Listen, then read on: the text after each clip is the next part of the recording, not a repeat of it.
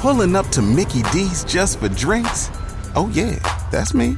Nothing extra, just perfection and a straw. Coming in hot for the coldest cups on the block. Because there are drinks. Then there are drinks from McDonald's. Mix things up with any size lemonade or sweet tea for $1.49. Perfect with our classic fries.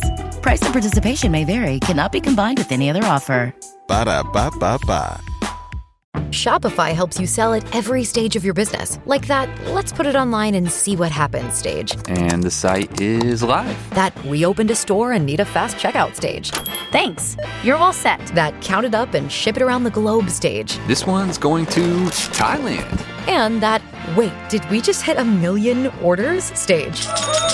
Whatever your stage, businesses that grow with Shopify. Sign up for your $1 a month trial at shopify.com/listen. Oh, Brad, what have you done now? Hey everybody, welcome to Back to the Future, the podcast. And before we start the show today, I want to tell everybody that this podcast is brought to you by Scoutmaster, the free and new app for film and TV shooting locations. Now users can scout the world and master the movies with Scoutmaster, which features GPS navigation powered by Google Maps and which also features the most comprehensive database of shooting locations available on the web. Thinking of planning a trip around locations to your favorite films and shows?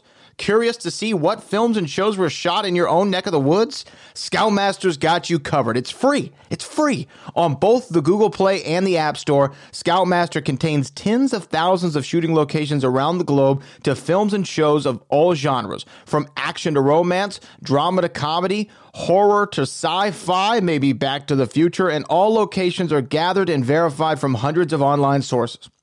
Unable to find shooting locations to your own personal favorite titles? Well, Scoutmaster's got you covered there as well with its free 48-hour guarantee. Users can easily request any film or television title, no matter how obscure, and Scoutmaster will scout that title's locations for you in 2 days or less, absolutely free. That's insane. Join Scoutmaster's community of film enthusiasts, scout your own discovered shooting locations for full credit, and as a bonus, Scoutmaster's map also includes memorabilia museums, themed tours, and even rare behind-the-scenes locations that inspire the on-screen action of your favorite films and shows. Sign up free today on Google Play and the App Store, or find out more information on ScoutmasterApp.com. That's all one word, ScoutmasterApp.com. Scout the world and master the movies with Scoutmaster. Hi, everybody. This is Bob Gale, co-creator of Back to the Future, and you're listening to Brad Gilmore. Oh, Brad, what have you done now? Doc! Okay, relax, Doc. It's me. It's Martin. Oh, it can't be. Just sent you back to the future. Yeah. Oh, I know you did send me back to the future, but I'm back. I'm back from the future. Great Scott. Wait a minute, Doc.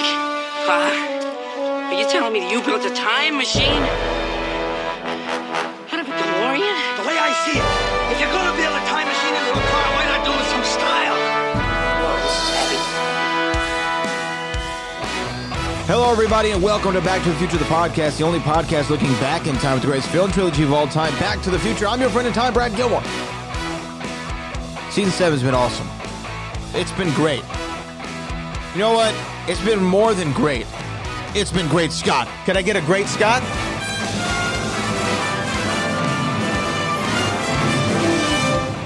Great Scott!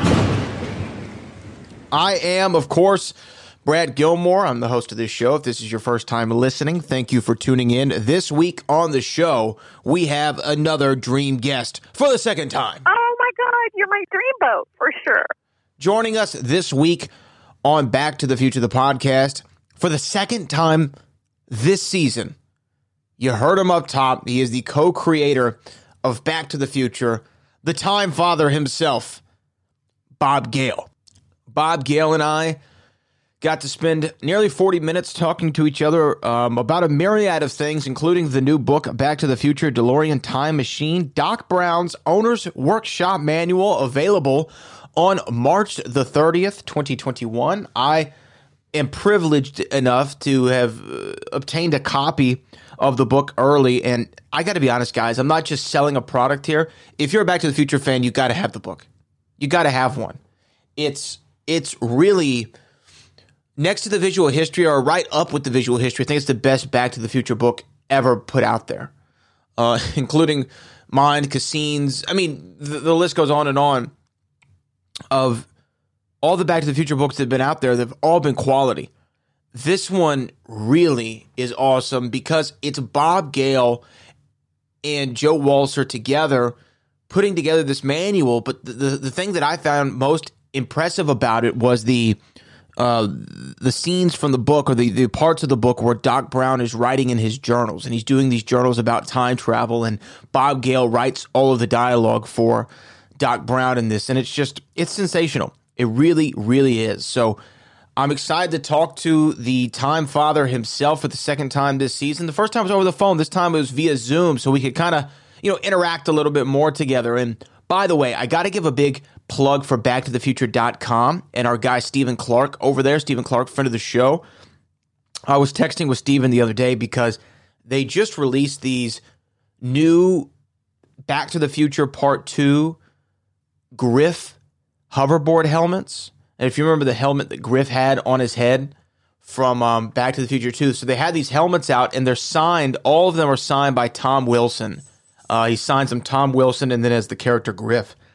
I had to pick one up because they're awesome, and it came yesterday, and so did the book for Bob Gale, and then another book that I'll be talking about here in the future. But this one, really, really special, really, really love it, and I'm excited to be able to tell you all about this new book from Mr. Bob Gale.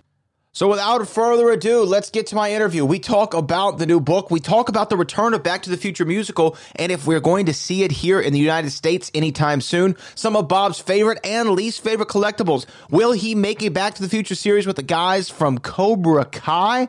And what can we expect in the years to come from Back to the Future? Here is Bob Gale on Back to the Future, the podcast.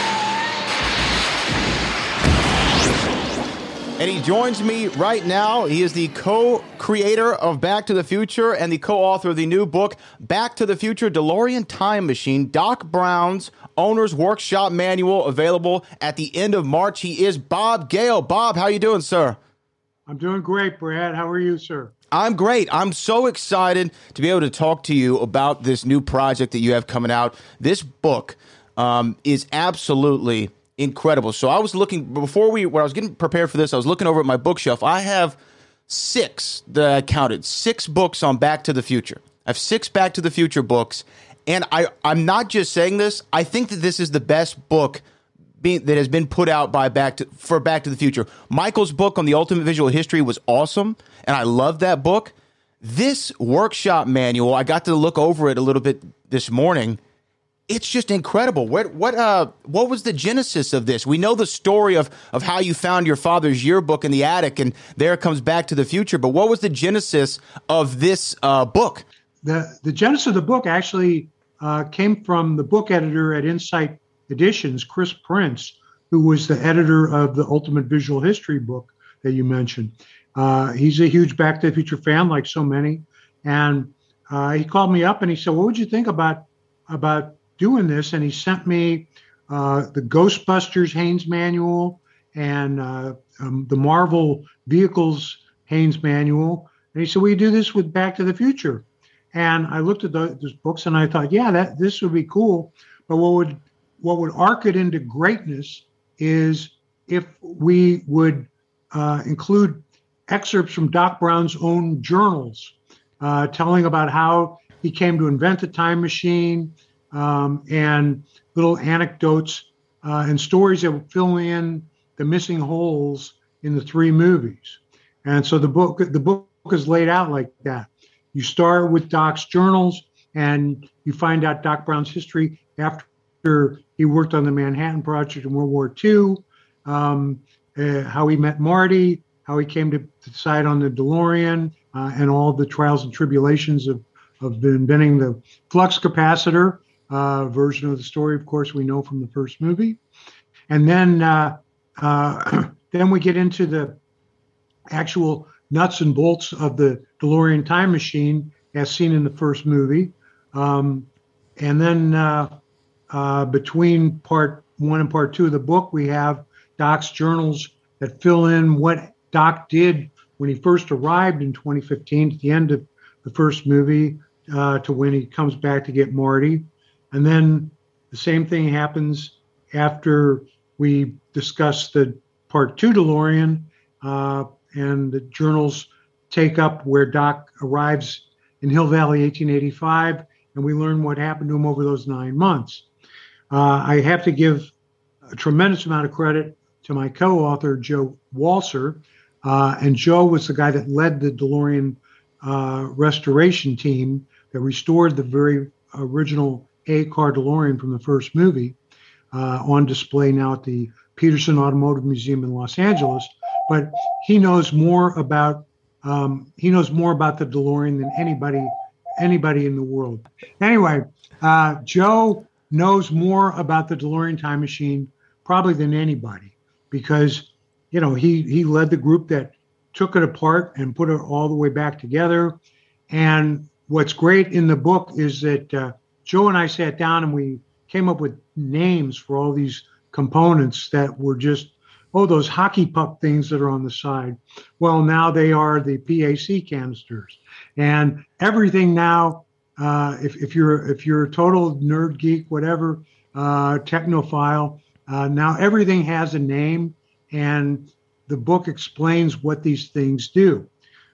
Joe had created all these computer imagery when he was doing the restoration. So he honed all that stuff, and all these beautiful illustrations that are throughout the book. That's all Joe. He just knocked it out of the park.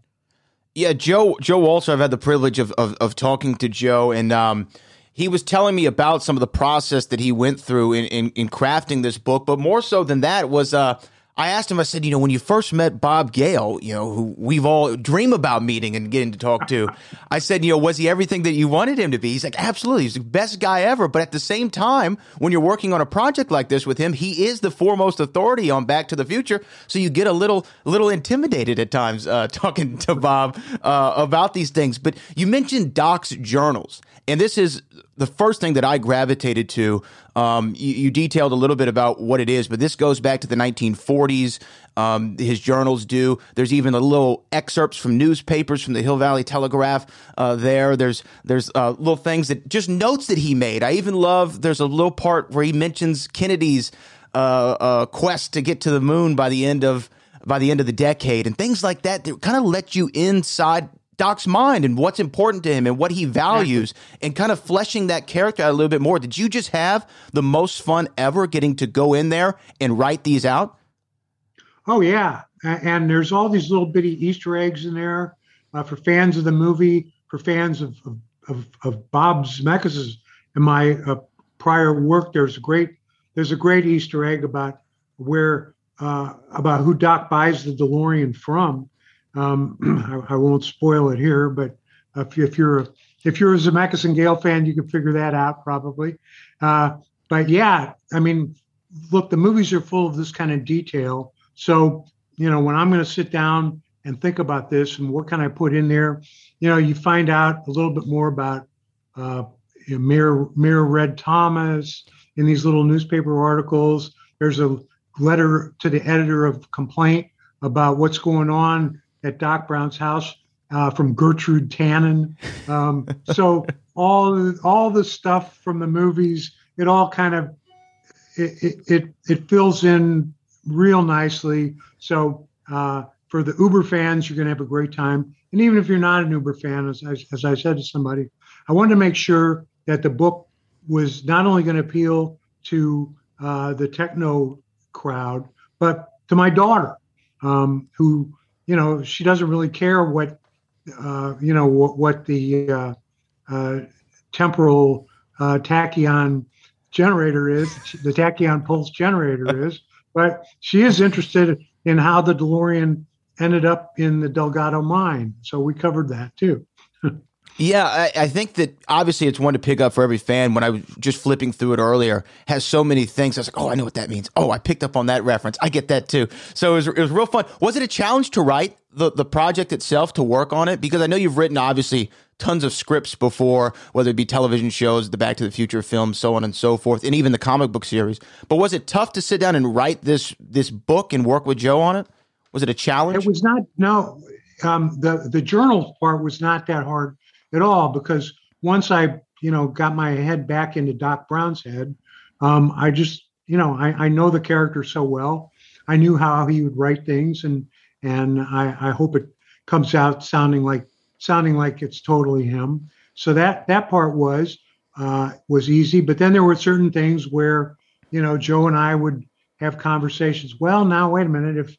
If this item here does this, what about that? And we really had to sort of think more about what are the temporal physics that are going on here, and then I came up with the wonderful solution whenever we got ourselves painted into a corner, which happened a few times.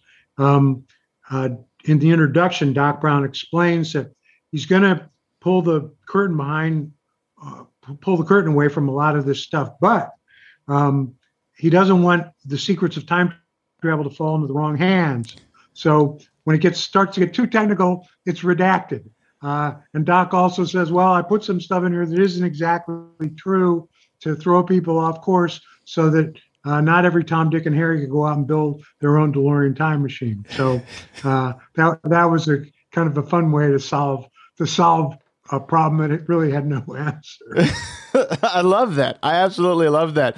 And one of the other things that you've written, I mentioned the comic book series. It's been so much fun for me as a lifelong Back to the Future fan to dive into the comic book series. I love the Biff to the Future run that you all did over there. Whenever you started to do the comic book series back in 2015, was there one particular story or little storyline or an idea that you have had since 1990 when the last film came out that you're like, man, I wish we could have fit this in somewhere, that when you got the Back to the Future comic book series, you're like, I'm doing this now? Well, sure, yeah. Actually, the first issue, which was two stories. One of them is how Marty and Doc met, which is something that everybody always wants to know about. And again, the continuity of the comic books, it carries over into this book. So that's sort of canon, if you will, as much canon as can be when you're messing around with the space-time continuum. So that was a given. And the fact that Doc did work on the Manhattan Project, it was always something that Bob Zemeckis and I imagined that he did. And in the first issue, we explained how he got the job, how we got on board that. And then other little things that we were able to answer in the comics that were fan questions. And then to say, okay, now let's think about this. Certain things that when you really start thinking about it, for example, there was one real obvious question which nobody had ever asked. And that was, the DeLorean rolls out of Doc's truck at Twin Pines Mall in the movie. That is clearly the first time Marty has ever seen it. There's no question about that. But if Doc had this workshop that Marty was going in and out of, how come Marty never saw him working on this car? Well, nobody ever asked that question. It's really, and I never even thought about it until I said, wait a minute. So Doc had a second workshop somewhere else in Hill Valley because what he was doing was so dangerous that he had to protect Marty from it. And again, this is covered in the book, is covered in the comics. And so getting into that stuff and explaining all these things and answering fan questions in the context of Doc doing it. People always ask, well, wait a minute, in 1885, there's two DeLoreans. There's the one that they have that Marty came in, and there's the one that's in the mine. How come they don't get the gasoline out of the one that's in the mine? Well, Doc explains in his journals, like any car guy would know, you drain all the fluids out of a car before you would store it for even 1 year, much less 70 years. So again, we got it all covered, and it was great to be able to put all this stuff in one book. Yeah, no, and also in the book that's available at the end of March 30th, there's also Doc going through the thought process of trying to figure out what kind of vehicle would be the best car, right? And then a little picture. There's a little picture in there, a little Polaroid. I won't give it away, that I absolutely loved. When you talk about tying up some of the loose ends or what have you, or answering the unanswered questions, there's been this online debate forever, and within the Back to the Future community, about Marty from the first film. They say that Marty never had a change, character arc, something that he learned, a lesson that he learned from the first movie. I've heard that before, but when I watch Back to the Future, I feel like Marty learns to get over his fear of rejection by proxy of George McFly. He sees his dad get over it, so therefore he kind of gets over that fear of rejection as well. Is that an accurate assessment, or do you agree that there isn't a real change for Marty? Well, what you say is absolutely accurate, because originally, we had the scene when Jennifer says near the beginning, "This audition tape of yours is great. You got to send it into the record company." There was actually a deleted scene where, when Marty wakes up at the end in 1985, he's got the envelope to send in the record company, and earlier he throws it in the trash, and when he wakes up, he pulls it out of the trash and he's going to mail it. So exactly right. He's over his rejection. And then when you watch all three movies at the same time, we establish that Marty's a little bit of a hothead in the first movie. And of course, he learns to deal with that by the end of the third movie. Right. Yeah. Well, I love that you just validated that for me. There's an argument that I've had with so many people over the years, and there it comes from the man himself, Bob Gale. It just kind of slowed down the pace of the movie when it was all put together. But that was always something that Bob and I had in mind. I said, we shot it. It was all there.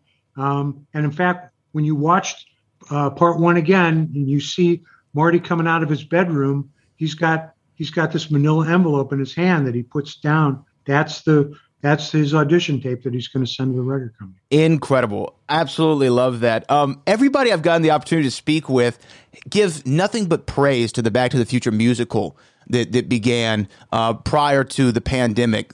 Everybody, 1 year ago, 1 year ago, everybody just loves it. So I have to ask, because even in the creation of it, there was this picture that got all of us excited, where it was you, Robert Zemeckis, and Alan Silvestri kind of, sitting there and before and after. Yeah. Yeah. Before and after, which was great. But, I know that we're getting ready to get back into the swing of things with the musical here in the near future. And my question is there long-term plans for it to come to the U.S. anytime soon? Or like Disney just did on Disney Plus, where they had that live theater production filmed of Hamilton, is that something that you would entertain, having a filmed version of the play, of the musical? Well, our plan is to get the show back up and running in the West End. We're booked in the Adelphi Theater.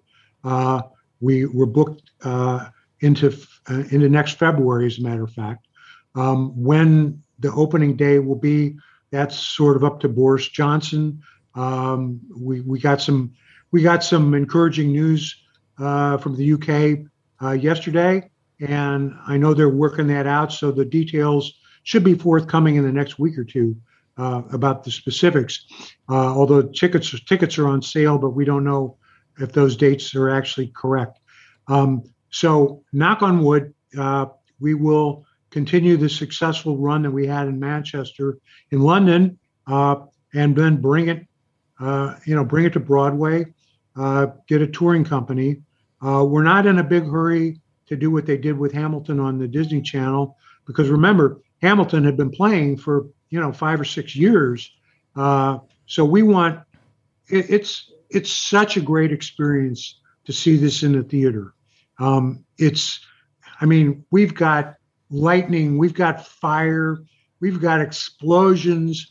You're going to believe that the DeLorean really goes 88 miles per hour. It is, believe me, I wrote the book, but how the production came together and the visual effects and everything, and the cast and the music, it exceeded all my expectations. It is really that good. So we want as many people in the world to see this on stage because, you want people to see it in the medium that it's intended for.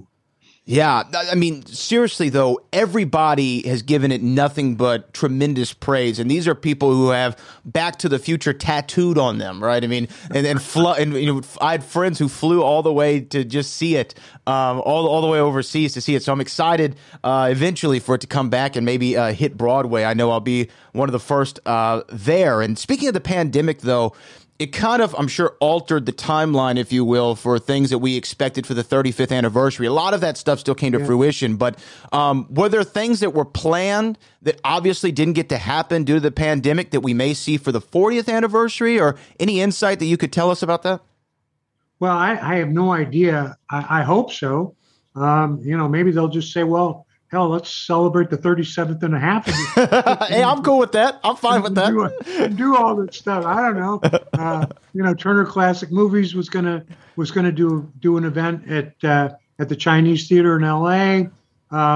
We still have the Back to the Future exhibit at the Hollywood Museum, but the museum's been closed since the pandemic. So we're looking to get that reopened and have that going ahead.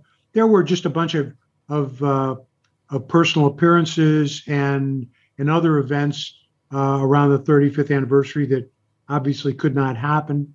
But, as long as there's the kind of interest that we have in Back to the Future, people are going to have these events. And if we can time to an anniversary or not, it's still Back to the Future, and people are still loving it. Yeah, and we'll take it any way that we can get it. And one of the great things about the 35th anniversary, and every time the anniversaries come around, not only the home video releases, but there's always this influx of great merchandise and officially licensed products from Back to the Future. I have a whole shelf full of them I'm staring at right now, from a Pepsi Perfect on down. What for you, out of all the licensed merchandise and memorabilia they've been able to create, especially for these anniversaries, what has been one to where it was shipped to Bob Gale's front door and you opened the box and you said, wow, they nailed this? Well, I got to put in a plug for the new Transformers DeLorean toy, which is on pre-order. When they came over, I mean, I'm not the Transformers demographic, let's face it. Although I knew what they were, and I remember the original toys back in the 70s or the 80s. The 80s, I guess, was when they were. But the guys came to my house with a prototype of this toy, and I just said, "Oh my God, this is." They really did this with a lot of love. And the new Back to the Future board games that have come out. I mean, what's exciting to me is that the people who grew up watching Back to the Future are now the game designers. They're now the toy designers. They're the ones that are creating this stuff. And they love the movie so much that they're putting all of their heart and soul into it. And it shows. It really does. It's a long way from that crappy 8-bit Nintendo cartridge that came out, which was one of the worst video games ever made. Nothing like that will ever happen again. Because, the fans are now in charge. I got to say, that game is legend online, or infamous, maybe. It was one of the only times I ever had to publicly get out there and say to the fans, don't buy this. It sucks. Oh my God, that is so funny. And another one of the products that have come out are these great, very lifelike, almost looking figures of Marty in the full plutonium suit, or Doc and things of that nature. Right. If they were to create, though, a Bob Gale action figure, that I would absolutely be the first to buy. But if they were to make the Bob Gale figure, what would the you're a sick man, bro. You're a sick man. what would be the accessories that came with it? That's what I want to know. What would be the accessories that came with the Bob Gale Back to the Future action figure? Well, maybe my dog and my computer, of course, because my wife says to me, every time I look over at you, you're always at your computer. So, it's the writer's tools. If they did the action figure of me action, a writer in action. From the 80s, they'd have to have a manual typewriter. We could talk to Tom Hanks about his manual typewriter collection. yeah, maybe one modeled after his. No, that's a great answer. Couple more for you, but you talked about people still wanting Back to the Future. They always want more content. They want more behind the scenes looks. They want more books, want more action figures. Forever, we obviously know the stance on the Back to the Future 4. But I saw on a friend of mine, actually a really good friend of mine, Christian Harloff, has a show, and he interviewed the guys from Cobra Kai on Netflix. And during the interview, they said that they wanted to do a Karate Kid, and then they would love to do a Back to the Future Netflix television series. Is that something that you've ever talked about, or is it something that would even interest you, or has there ever been a pitch that made you say, you know what, we might have something here? The fact is, Brad, that we put the end at the end of the third movie because that was the end. And, if somebody wants to do their own time travel series on Netflix, God bless them. Please go with God. Do it. But if you're going to tie it into Back to the Future, I mean, that's a pretty high bar. And what we don't want is to say, okay, yeah, well, they say it's Back to the Future, but it isn't. We just really want to keep the franchise pure. So the reason that we did the musical is because we said, okay, this is a different medium, and it's a way to retell the original story with song and dance and spectacle that you could not do cinematically because it's a different medium, and it works great. But television, it's not that much different than a movie. We did our animated series back in the day. That's fine for what it is. And, as I say, if the guys from Cobra Kai have an idea for a time travel story, please do it. I'd love to see it. Just don't call it Back to the Future. I love that answer. And I think that you're right. The whether it was the animated series, which I really enjoyed, especially when I was younger, it was awesome to see, the Vern and Jules and Vern be able to be on opposite sides of the Civil War. I thought that was such a funny idea. And that it really happened. It was based on historical fact, right? I mean, there were brothers on opposite sides of the spectrum. And what a great way to educate people at the same time with Back to the Future. Speaking of that, it is still one of the most name-checked franchises in the history of entertainment. I mean, you hear Back to the Future, I remember watching an episode of Monday Night Raw from the WWE, and they're talking about Back to the Future. I'm watching this television show. They're talking about Back to the Future. And, I even saw a movie called The House with the Clock on Its Walls. And such a great, that was one of the most brilliant inside references. Yeah. Spaceman from Pluto is playing at the theaters. Starring Eric Stoltz. It was great. Yeah. It was what a great little scene. And for everyone who knew, we felt like the smartest people in the room when we saw that marquee. And I remember sharing it all over social media and be like, look, do y'all know what this means? But the other movie that was name checked in multiple times is now the biggest movie of all time. The Avengers Endgame makes reference to Back to the Future not once, but I believe on two separate occasions and two separate scenes, and kind of in some ways, I took a little bit of offense to some of the things that they said, saying that Back to the Future's time travel didn't make sense, which I don't technically agree with. But what is it like for you when you see the biggest movie of all time making reference to your film within its plot and to really continue to keep that alive? It's incredible. I just loved it. I really did. When Robert Downey Jr. said, wait, you're coming up with a plan that's based on Back to the Future. I fell out of my chair. I couldn't believe how outrageously great that was. And then I got the extra kick out of the fact that after Scott Lang says, what, you mean Back to the Future bullshit? What do they do in the movie? They go back into the old Avengers movies, the old Marvel movies. So even after they said, no, time travel doesn't work this way, it works exactly. It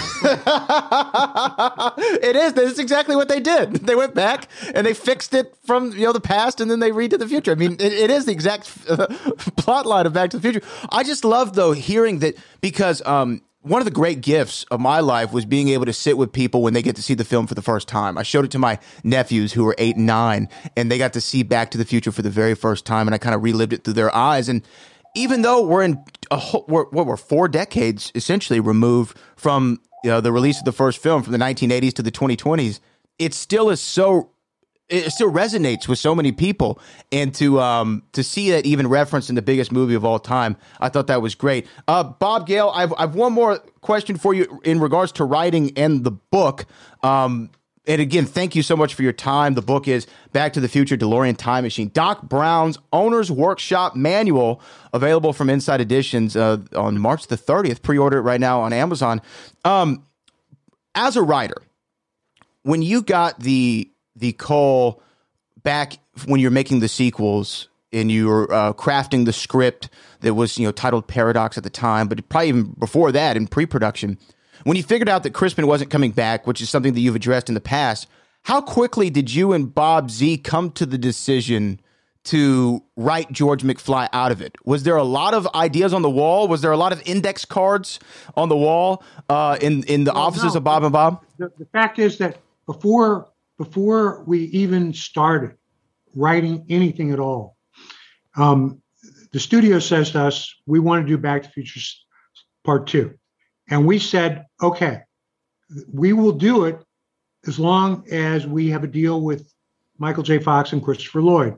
As long as we have those 2 guys, we will be able to think of something to do in a sequel. So the studio agreed, and they went and they made deals with those guys. And then Bob and I said to ourselves, all right, so what is it that people want to see in a sequel? They want to see the characters that they love from the first movie. So we immediately went and approached Leah Thompson and Thomas F. Wilson, Biff, and they both said, yes, we're in. If you guys are doing it, we're in. And Crispin, his agent came back and said, well, Crispin isn't so sure. And anyway, after 2 weeks of hemming and hawing, it was pretty clear that we should not count on Crispin being in the movie. What he wanted wasn't realistic to us. So when we started, we said, okay, we've got Doc, Marty, Lorraine, and Biff, and Jennifer.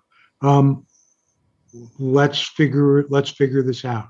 So it never ever occurred to us to write. There was never a story in our head that involved George McFly as a central figure. We always knew that we were going to have to do something that didn't involve Crispin Glover. So that I hope that answers it. No, absolutely. And I guess my last question would be, everybody, as I've seen this film, I can't tell you how many times, and all of them. I've worshipped them. I've talked about them endlessly. And everybody has their favorite, character, favorite line, things of that nature. My last question for you, Bob, it's a twofold. One, who is your favorite side character? So outside of the main Marty, Doc, Lorraine, Biff, George, outside of those guys, who is your favorite side character in Back to the Future? And then what is your favorite line from any of the films? Your favorite quote from Back to the Future?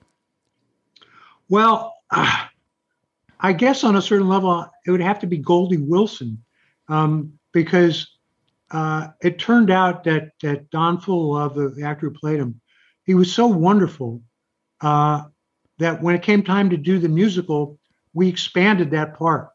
So you'll see more Goldie Wilson in the musical than you saw in the movie, because he's just such a wonderful character. So that'd be the answer. That'd be that answer. In terms of what is my favorite line, well, obviously we have, when this baby hits 88 miles per hour and that, but I happen to love the exchange in part 3 when they get into the cab of the locomotive and the engineer says, "Is this a holdup?" "No, it's a science experiment." That is a great one. And I knew you'd have a great answer for that, because as a writer and things that I've written, you always have you always like something that maybe doesn't resonate all the time with everybody else. There's like, oh, I really love this line.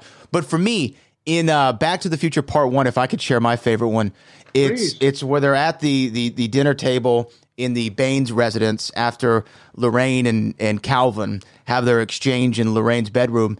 And they're talking, and Lorraine grabs Calvin by the thigh, and then Marty expeditiously gets out of the Baines household, and the mother goes, "I wonder what got into him." And then he goes, "He's an idiot. Comes from upbringing. His parents are probably idiots too." It's my favorite line. I say it all the time. It's so great. Great delivery, great writing, and I love that line.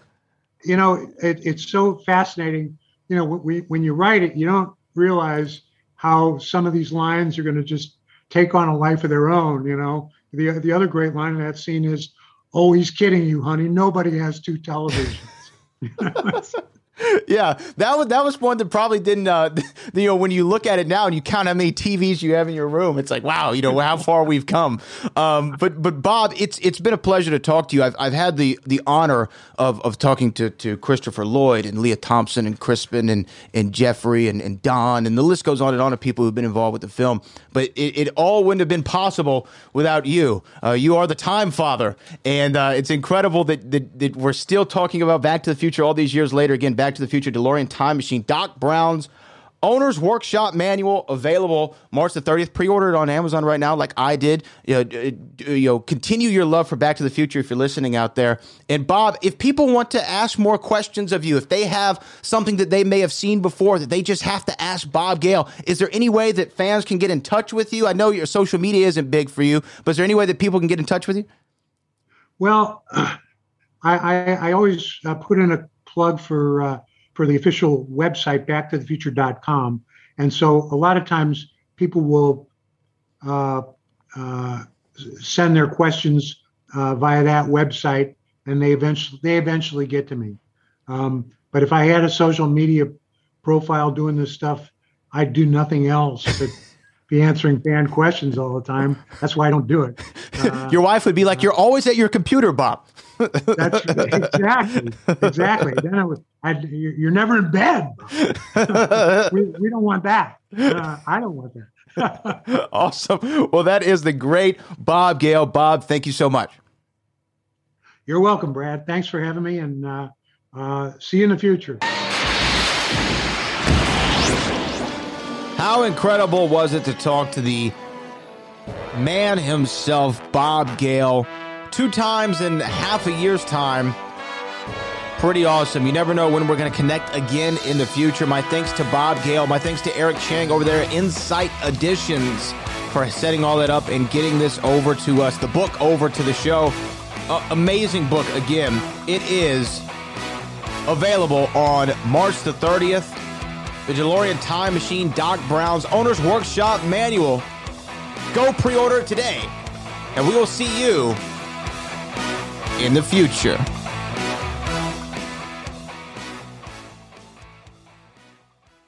Oh, Brad, what have you done now?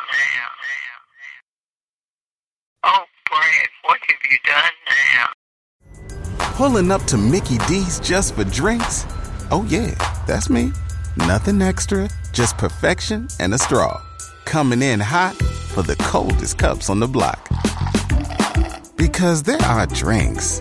Then there are drinks from McDonald's. Mix things up with any size lemonade or sweet tea for $1.49. Perfect with our classic fries. Price and participation may vary. Cannot be combined with any other offer. Ba-da-ba-ba-ba. So, you've got an idea for a business. The store of your dreams. There's just one thing to figure out. Everything. That's why Shopify's all-in-one commerce platform makes it easy to sell online, in person, and everywhere else. Sell on social media. Source products with an app to get that first sale feeling. It's the only solution that gives you everything you need to sell everywhere you want. So when you're ready to bring your idea to life, power it up with Shopify. Sign up for a $1 per month trial period at shopify.com/listen.